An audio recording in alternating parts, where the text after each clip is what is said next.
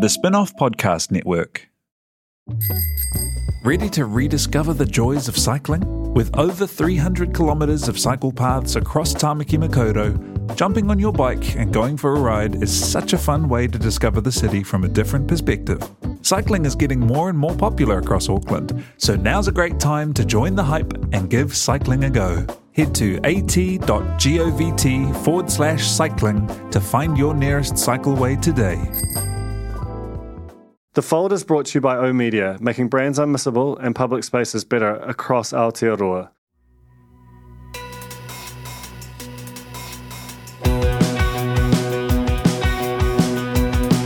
No mai hoki mai ki The Fold, e mihi nei, ko Duncan Grieve tokunga. My guest today is Noelle McCarthy, who, man, she's so many things. I reckon we must be a very similar age. We certainly came up in a similar way, moved in similar circles in our early 20s. She recounts very affectingly and vividly and grand her memoir, her fantastic memoir, which came out last year. She came up from Ireland, was working as a waitress at Prego and desperate to get into the media, and so took a job, or basically volunteered at BFM during a time when BFM had almost an outsized cultural power, even though its actual cultural power was very high. During an era where there were a lot of very big, super talented personalities, but also this, it was a culture that's kind of unimaginable today, and she gets into that. From there, she moved to News Talk ZB and RNZ, really like just the opposite of BFM in so many ways, but she talks about all the things she gained from all that. She was living almost these two lives. She was this kind of cool society, kind of it girl who was in the papers during a time when as Shane Carey talked about a few weeks ago, and Noelle makes reference to this, there was a kind of vicious gossip kind of coverage culture in our papers in ways that, again, the scenes in Grand there are pretty searing.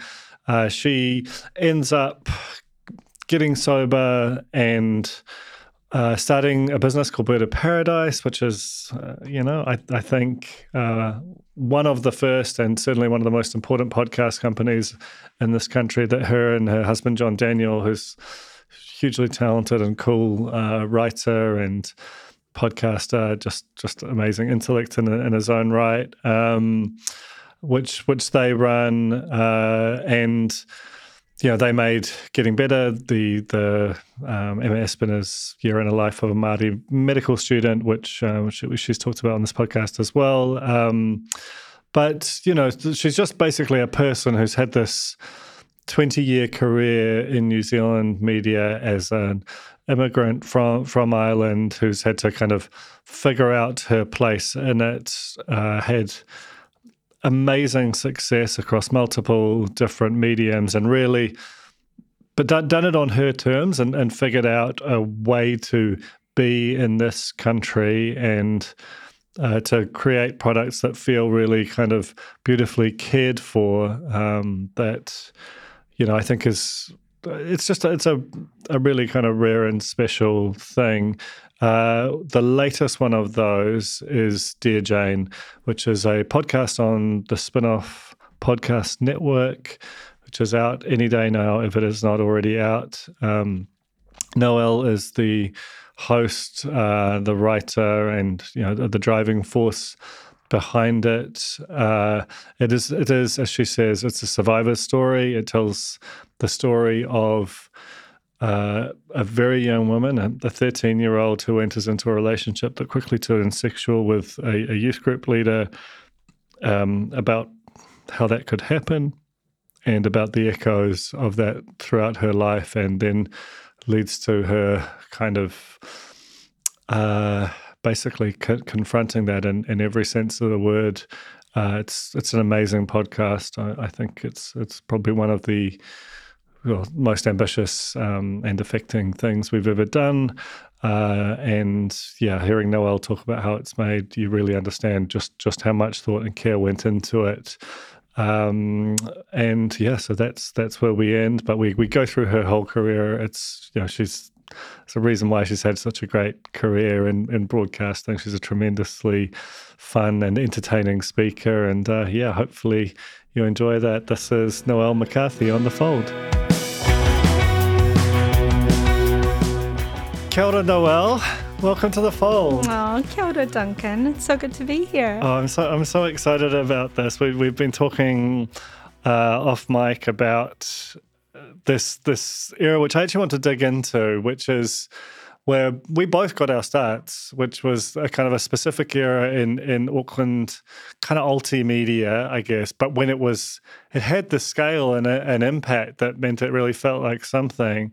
Just read a couple of chapters of Grand that described this in just the most incredibly vivid way. So you're working at Prego and kind of walking up those steps to BFM. It's just this very specific era of kind of Auckland cool and partying and this kind of whole soup of opportunity and risk and careers that are built out of that whole soup. Just talk about how you come in very much an outsider and kind of claw your way inside. I was a waitress. As you mentioned, I was a waitress in a restaurant on Ponsonby Road, and I was in New Zealand. So this would be 2003, and I was in New Zealand on a working holiday visa. And at a certain point, maybe about 6 months in, I decided that I was going to change my master's. I was registered for a master's in 19th century Gothic literature. So obviously the employment prospects, were golden on that one. And I decided that I'd change to a journalism qualification in Ireland, that I'd apply for it. And in order to get into the course, you had to have some experience. You had to have some work experience.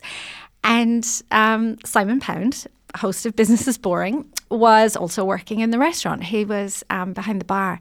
And Simon said to me, I think I was just chatting to him and saying I needed to get some work experience. And he said, you should go up to BFM. They take volunteers. They take walk-ins. They literally take walk-ins. He was saying I do it every Thursday. And I did. I walked in and I went to reception and talked to the woman on reception and got a form. Like they give you a form and wrote, filled it out. And it was wild. The idea that you could just walk in the door and suddenly, I think they gave me a ring about a week later, and I went up and did the news for the breakfast show. So it was Hugh Sunday's breakfast show at the time, and doing the news involved getting the herald that was delivered to the door. We had one laptop, I think the news laptop, which had a cord, and the cord went from the newsroom into the studio, and you'd pull up the websites on Internet Explorer, or the BBC website, CNN, whatever, and kind of just choose the stories, like rewrite whatever took your fancy. And I think a few weeks after I started writing the newsreader wasn't there in the morning. They hadn't. That's a common problem with BFM. It was difficult. It was tough hours, Duncan. It was like, 6 a.m. starts. We didn't make them easy on ourselves either, Yeah, that's a whole other side of the pod, isn't it? I got to read the news. And I think, there was a huge novelty value with the accent and, with me sort of being a blow-in at that point. I remember Roger Perry sort of using a bit of my voice on a track. He was like, can I have some of that? I was like, sure. The Irish accent. And that was the beginning, and I ended up being at BFM for, I think it was just over 3 years. I ended up working there as the news and editorial director, was the official title, and I talk about that in Grand. It was the first time I'd had a business card. That was probably the last. But of course, the great thing about being news and ed director and working on the breakfast show was that I got to do the political interviews. So at the time it was Helen Clark, who I tried to call, I think I called her Prime Minister the first time that I interviewed her, and she said, call me Helen. like she meant it, so I did. And Don Brash was the leader of the opposition and then replaced by John Key. So, to go from like being a waitress and before that a student in Ireland to, I remember trying to say it to my dad in Ireland to explain to him. I'd made him a CD of my Helen Clark, Monday morning interviews. And he's just like, what are you doing? You seem like you're making it up. Yeah. Well, and that's kind of one of the things that was so sort of electric and special about BFM in that era, and that it had a big consequential audience such that it could rationally ask for time from the Prime Minister. It was very smart, I think, of Labour and National to decide to do that. Obviously they were very canny about realising exactly, as you say, the reach of that audience and the importance of, of having exposure on the station. Yeah, absolutely. But also that it could go to someone who was so fresh off the boat in every sense of the word. Do you want to just sort of recall a bit the sort of atmosphere at the time? It seems to me that there was this amazing kind of combination. There were just so many people sort of listening and wanting to go to its parties, and who had some tangential role, almost all of them unpaid. There was kind of a boys' club that I was going to say a lot of the women unpaid. But, when I think about it, Duncan, it's Narnia that comes to mind. When you push the fur coat out of the way and you're suddenly in the back of the wardrobe and it's a whole other world. Like, I remember the first time hearing Paul Casserly's Wire, just realising sort of the talent that was at the station. And then Havoc, of course, Mikey Havoc was on air. Trailer with a Cage, Jeremy Wells was there. Steve Simpson and Jeremy used to do the Saturday Special on Saturday morning. Bill Curtin was a programme director, incredible, TV maker. And I knew nothing. I cannot overstate how little I knew about broadcasting. I really, the radio was the thing in the corner of the room in the kitchen when I was growing up. I went up to BFM because Simon said they took volunteers, and if he had said it was a newspaper that took volunteers, I would have gone there. I had absolutely no affinity with broadcasting, but to suddenly be in the middle of this circus, because it was in so many ways, and seeing someone like Camilla Martin, who was a breakfast host, during my time there, who I think Milla was like 20, maybe. We had her 21st as a BFM gig. So she would have been 20. Totally. And just electric, like an electric and kind of really memorable broadcaster from the get-go. Funny, knew her music. For someone like me who never even listened to the radio besides the news, this was extraordinary. And while you were there, it's funny because I was actually thinking the other day about the Exclusive Brethren story, which is, it's not inconceivable that swung the 2005 election, which was so tightly poised at the time. This is when Don Brash sort of casually revealed that he had been in talks, which had been... Well, he was quite angry. I had to re-listen to the transcript in order to write when I was writing Grand. Yeah. And I remember... But you broke the story. I mean, there's the point. Well, I asked him, all I did was ask him the question. Yeah, that's all you ever do to break a story. Come on. And it's true. But again, it goes back to your point about the fact that, the political leaders deemed it important enough to make their weekly appearance. And I guess what I hadn't realised was that obviously the pressure was building on Brash at that point because, as you say, things were on a knife edge. It was coming up to the election. And, he was at the point where, for one reason or another, just decided, I've had it, I'm going to say it. We didn't even know what we had. Yeah. And that's not to, I don't want to diminish the kind of the effort involved, because I have never, I think, in all my life studied as hard as I studied New Zealand in that time, because I knew nothing, as you say. I was a blow-in. I just arrived. We used to get the Listener every week delivered to BFM, and it was Finlay MacDonald's era in the Listener, and I would just read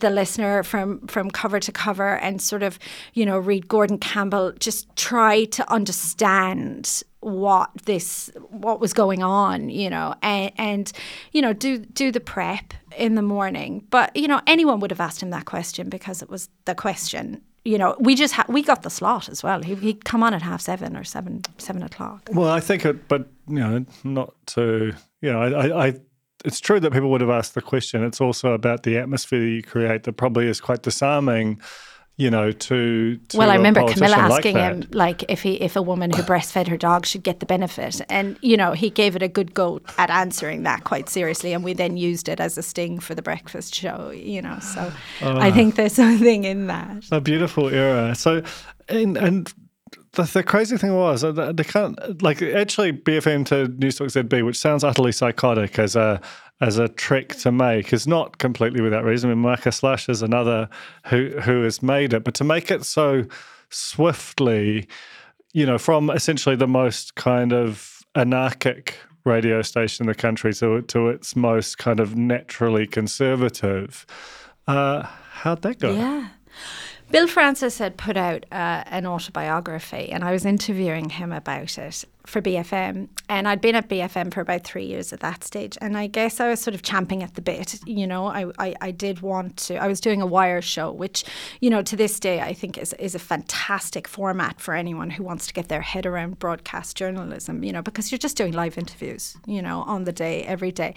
But I was doing a Wire, and I was interviewing Bill, and, I think I gave him a bit of a poke about the fact there weren't that many women in the storied history of talkback in New Zealand. Besides, there's more now, but this was 20 years ago. And he said, why don't you give it a go? Come over.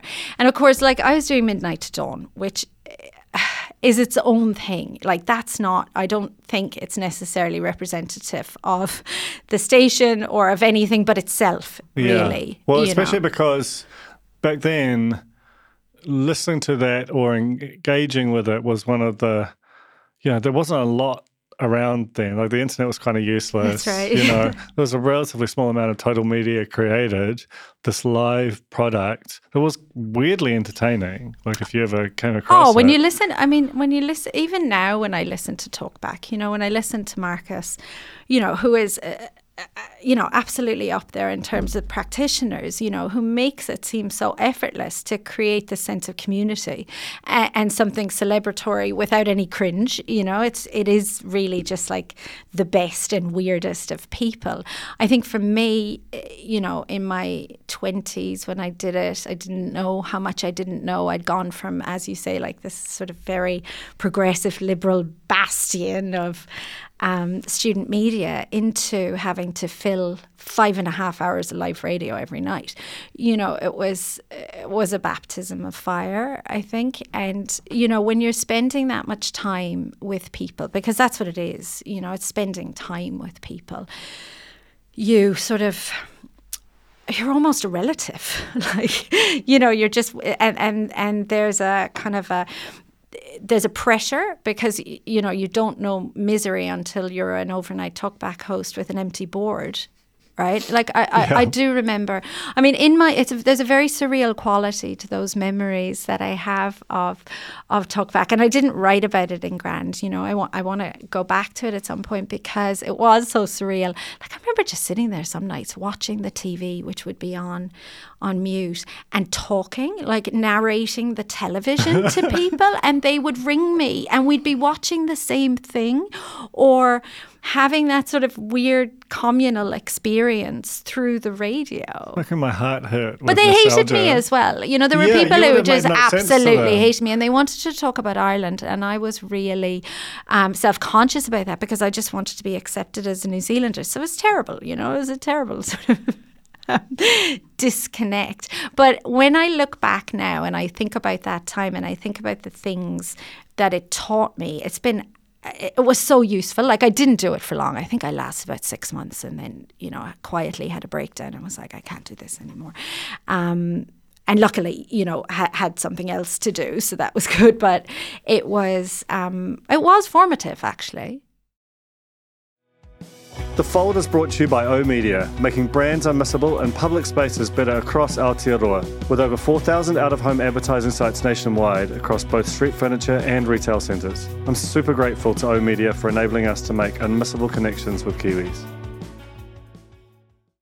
Are you making the most of your KiwiSaver investment? Generate is an award-winning KiwiSaver provider with a track record of strong long-term performance. Making a smart decision now could add tens of thousands of dollars by the time you reach retirement. Book a no-obligation chat with a Generate KiwiSaver advisor today at generatekiwisaver.co.nz/get-advice. A copy of the product disclosure statement is available at generatekiwisaver.co.nz. The issuer of the scheme is Generate Investment Management Limited, and of course, past performance does not guarantee future returns. From there, you go to RNZ, where you spent quite some time, and reading back on the way you were accounted in Grand, it seems like this kind of combination of like, this is an extraordinary job, and it comes at a time which is just incredibly challenging for you. You've got, like these two things don't seem to be able to work together, and ultimately that sort of comes due. What was your,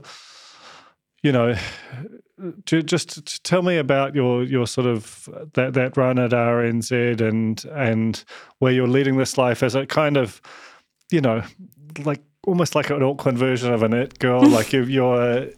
Like you're so in the scene and this big figure there, but also have to work at what is then a much more, even now it's relatively staid institution. Back then it was a wholly different thing. Yeah. And to try and make those things make sense together. Such a tension, and again, I didn't necessarily see this until I wrote Grand, because I was hired at RNZ to do Summer Noelle, which was, I didn't name it, but, whoever did is very pleased with themselves.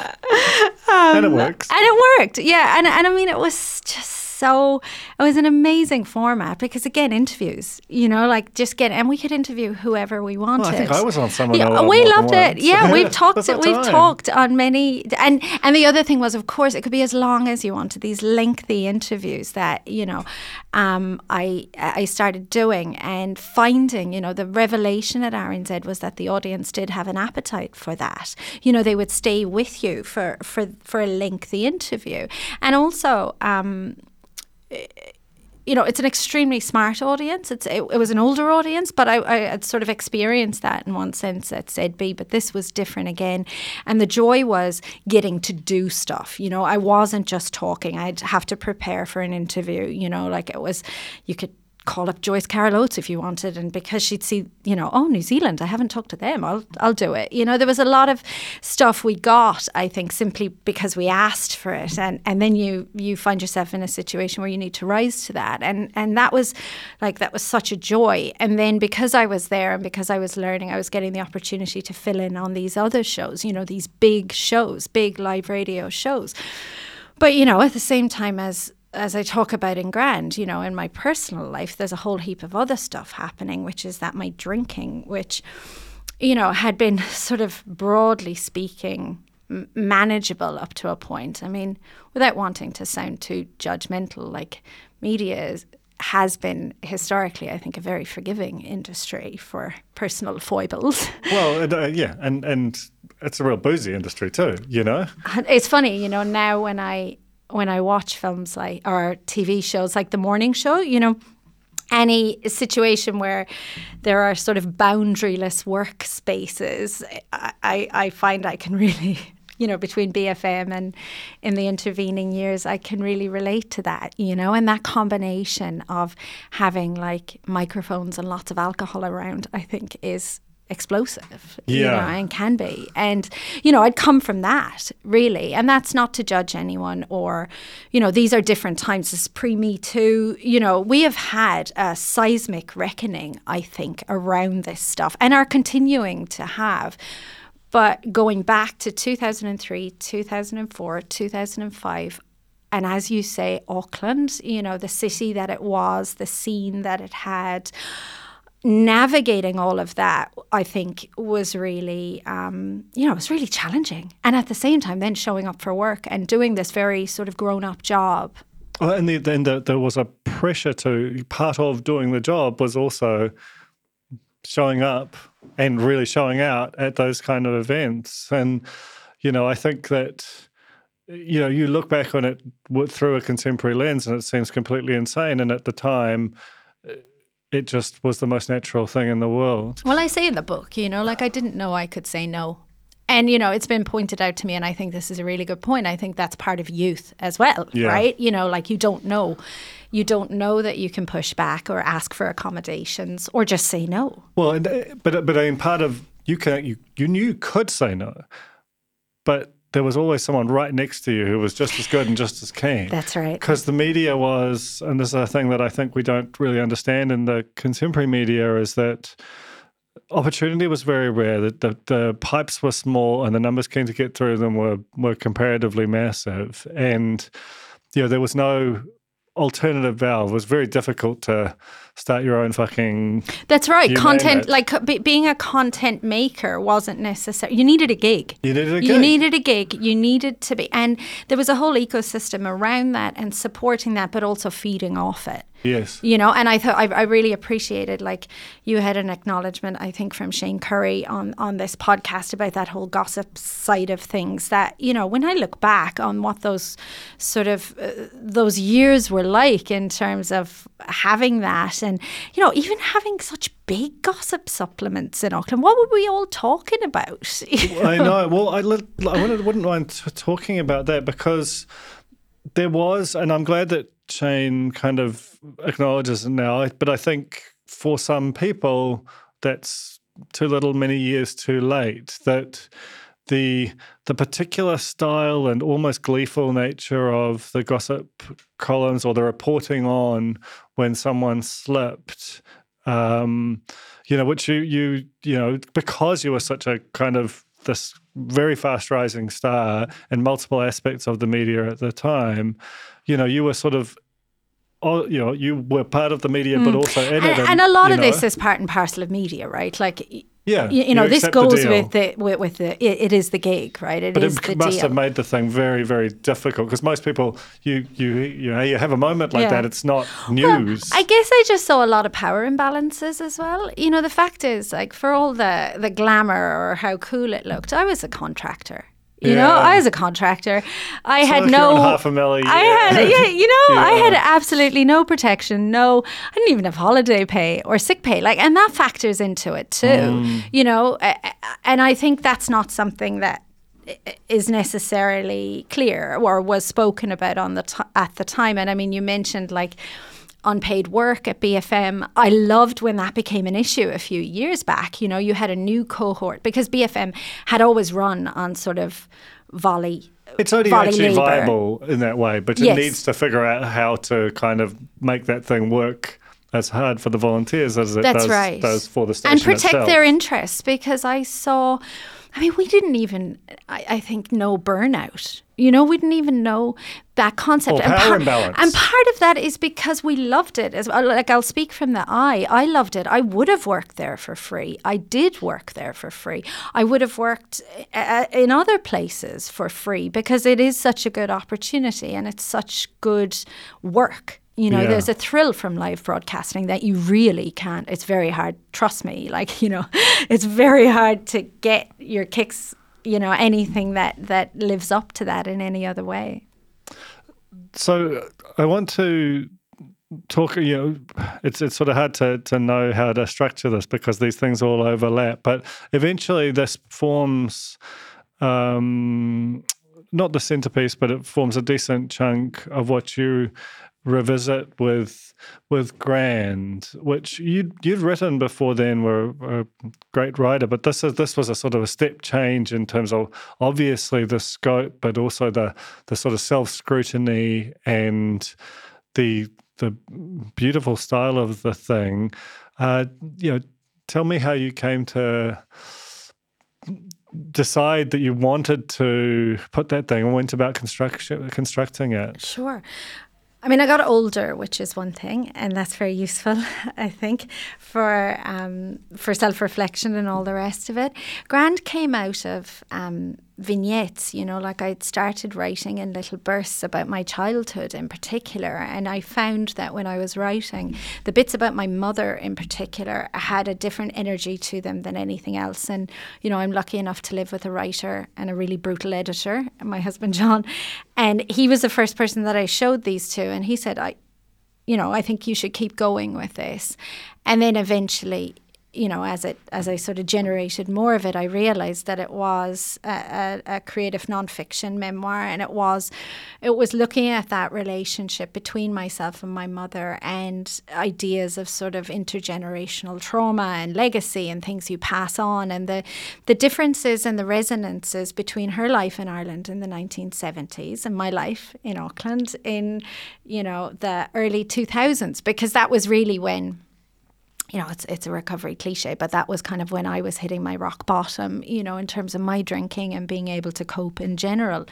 And thinking about myself in relation to my mother was great, because it allowed me to I was a bit cringy about writing memoir. I was like, it would invariably involve, you'd have to get over your kind of very New Zealand thing of kind of self-loathing, and why am I deserving of? Because there's a kind of a tacit admission there that you think you're kind of, your story is of significance, you're important. And nothing about this country wants anyone to ever admit that. Yeah, I guess I've been here long enough that maybe I've internalized that. But being able to think about it in terms of broader forces as well, like societal forces, and it was... It's a tension between personal responsibility and why we are, because I have a certain type of personality, and maybe no matter what I was doing, this was going to be the story of my life. But I was interested in the experiences I'd had, especially around media, especially around radio, which I'm writing a bit more about that now. So, I won't spoil too much of it. And I'm still working out the thoughts, to be honest. But I do look at those sort of boundaryless spaces and see how how I tried to function in them and what happened to me.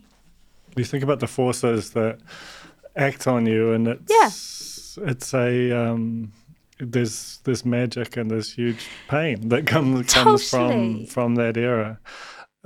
Let's sort of flash forward, because on the other side of that is a bit of paradise. This podcasting business that you've created, which has become, I think, one of, if not New Zealand's most significant. How did you first kind of glom onto the medium, and what was it that sort of made you think, this could be my thing? I'm just writing down what you said there in case we need it for new sponsors. Most significant. What happened? Summer Noelle got cancelled. So 2016, because I stayed working, I sort of stopped drinking, and I was lucky enough that, I was still able to work, and so, luckily I was a few years sober when that happens, which is kind of like, I think if you work in the media, your show's always going to get cancelled at some stage, right? So that's what happened. And I was pretty, I was devastated at the time, but I was also working on a podcast, because RNZ had... Paul Thompson, who was CEO of RNZ, had asked me to make a podcast, and it was going to be the first podcast that RNZ were going to make. And it was called A Wrinkle in Time, and it was about aging. And because I'd never made a podcast and RNZ had never made a podcast, I rang up Radiolab, who were kind of the guys, right? Yeah, absolutely. That's the great thing about working in a radio station. You can call it an interview. So I got to talk to this absolutely lovely man from Radiolab, and I asked him a couple of things about his process, and I said, how many script drafts do you do? Because this was going to be a 5-part podcast that I was in the middle of making. Or maybe it was 6. It was a lot anyway. And I said, how many drafts do you do of each script before you put it into production? And he said 18. Whoa. 18? Out. Can you imagine? He's like 18 drafts before they get the music in, and he's like, on average. You might get away with 16 for some. That's big city shit, Or 17, and I was like, okay, wrote it down, 17 or 18 drafts. And then I said, at the end, I said, who, because they're teams. I was like, how many people in your team? He's like, there's about 20 of us or whatever. There's a whole wing of us over here just doing podcasts. And I said, if you are hypothetically speaking in a very small team, what do you think the most valuable member of that team, like what's the one person that you can't do without. I love how shameless this is. Yeah. It's all recorded as well. I think, I should have actually kept it. And I said, what's the one person on the team you cannot do without? And he didn't take him long to answer. He said, you need a script supervisor. You have to have a script supervisor.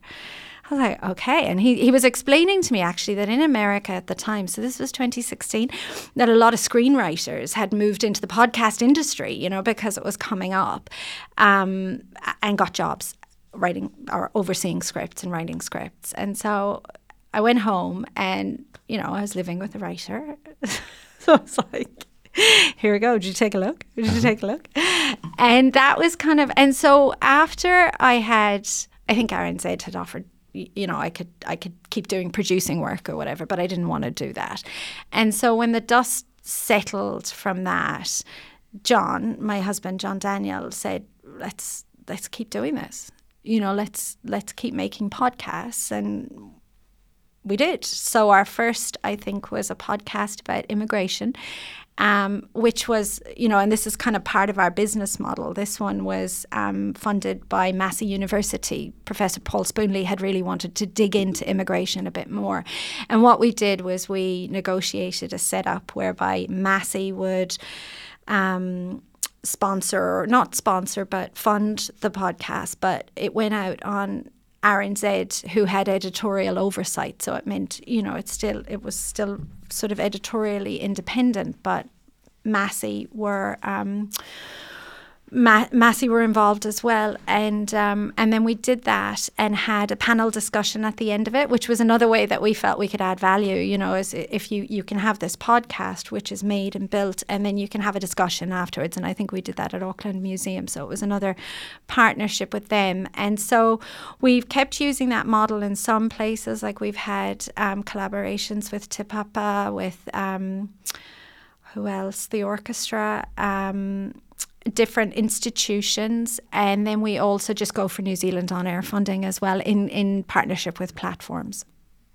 One of the podcasts, which I don't know, certainly one of that's felt the most impactful is Getting Better. It felt like, listening to it, it felt like, I bet you how big they thought it was versus how much it became might be quite a mismatch. Do you want to just talk about that? Because I think it's a pretty special kind of groundbreaking piece of work. This is with Emma Espiner. Yeah, I just have to make it to Emma because, it was her generosity. It was, I hadn't worked in Te Ao Māori before, and her generosity and sort of bringing me in and guiding me through that. But also her generosity with her life, because the idea of Getting Better was to just really sort of explore her story of being this. She was training at the time. She was doing her medical training. So she was training to be a doctor in a system that, is inequitable. And the tensions in that and the difficulty in that and the incredible satisfactions that come with, doing that and the sense of responsibility, all of these different things. And we just, we were so lucky. Kay Elmers was at RNZ at the time as the commissioner,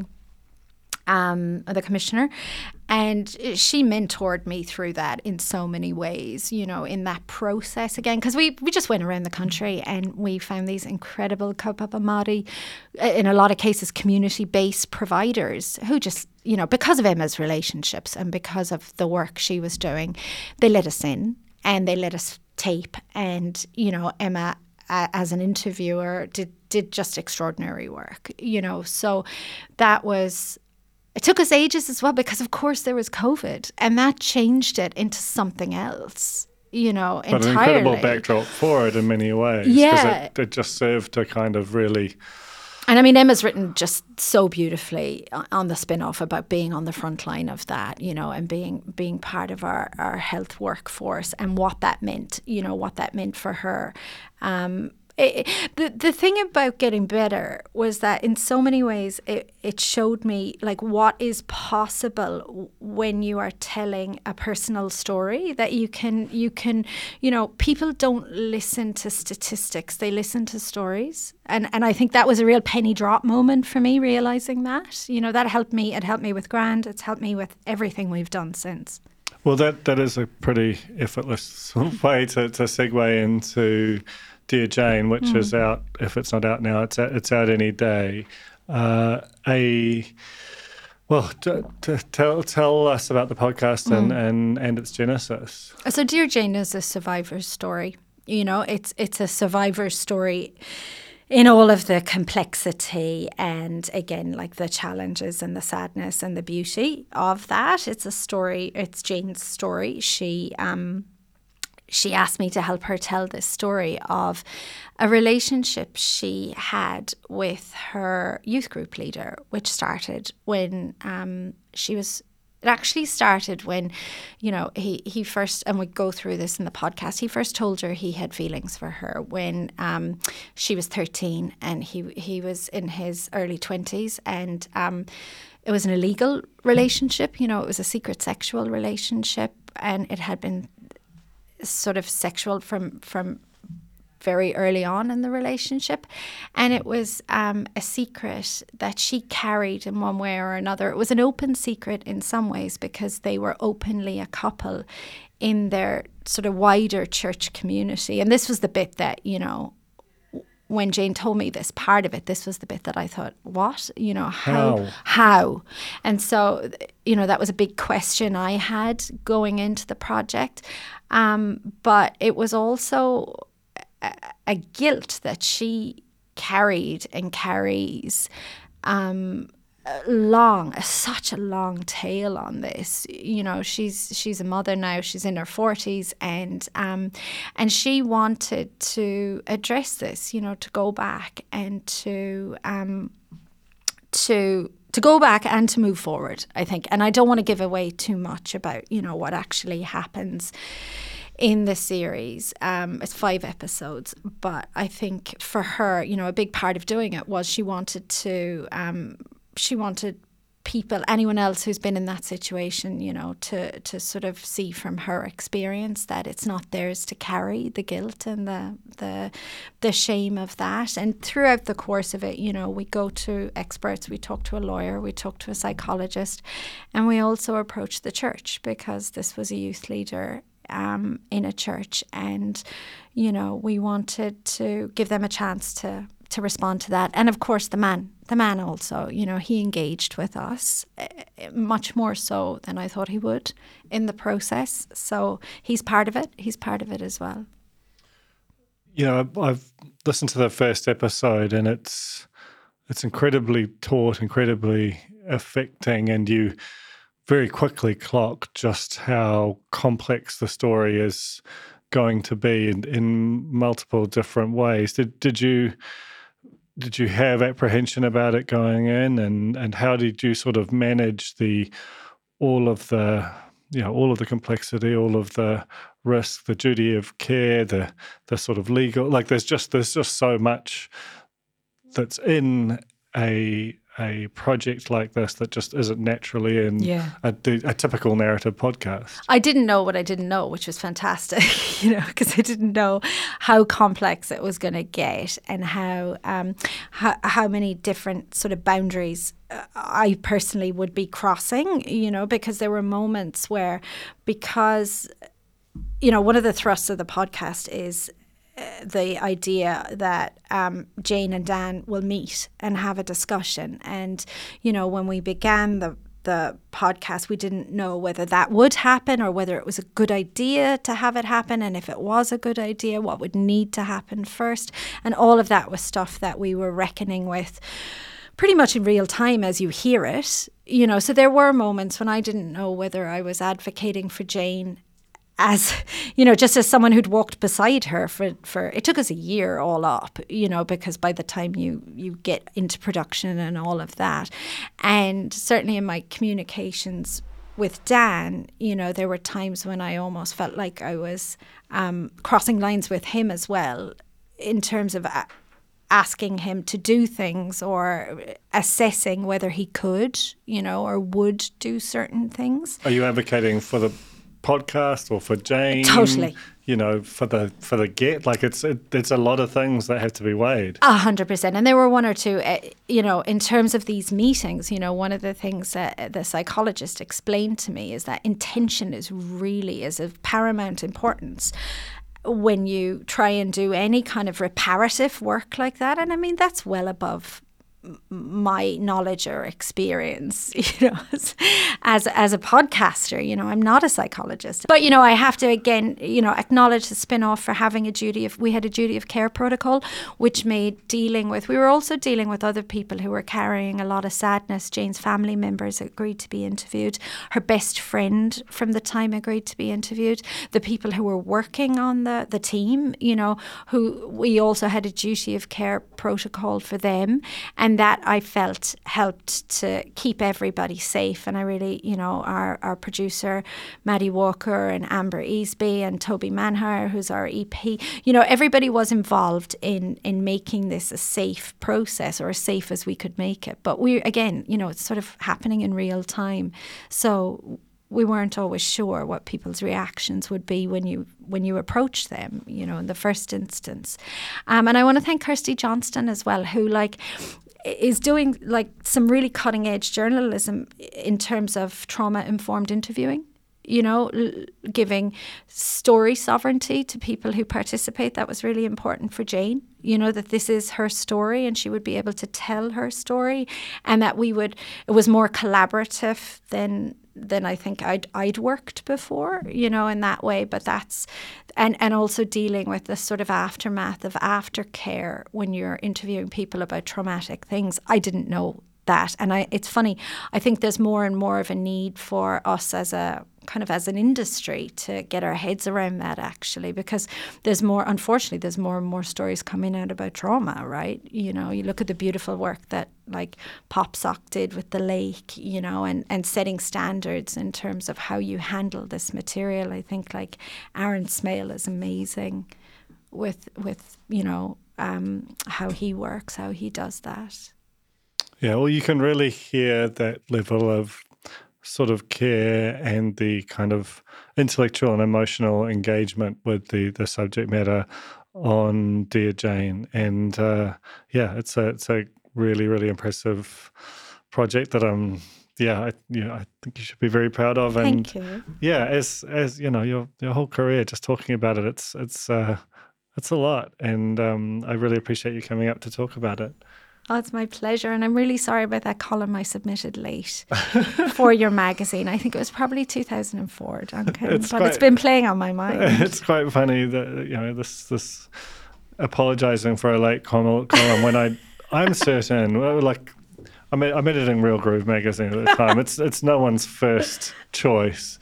And it was the back page, though. It was such a great piece of real estate. I was so proud. But you just have to think that at the time, I don't think no one's submitting on time. I was half my writers. You'd have been worried if we were, right? I would have been disturbed. I was much more used to, a Kerry Buchanan or a Grant McCallum who were literally working at Real Groovy at the time. I was just hunting them down. So just the fact that you filed at all was just magical to me. Thank you. I feel a lot better about that now. That was The Fold, brought to you by our partners at oOh!media, making brands unmissable and public spaces better across Aotearoa. Huge thanks to oOh!media for sponsoring this episode of The Fold and enabling us to make unmissable connections with Kiwis.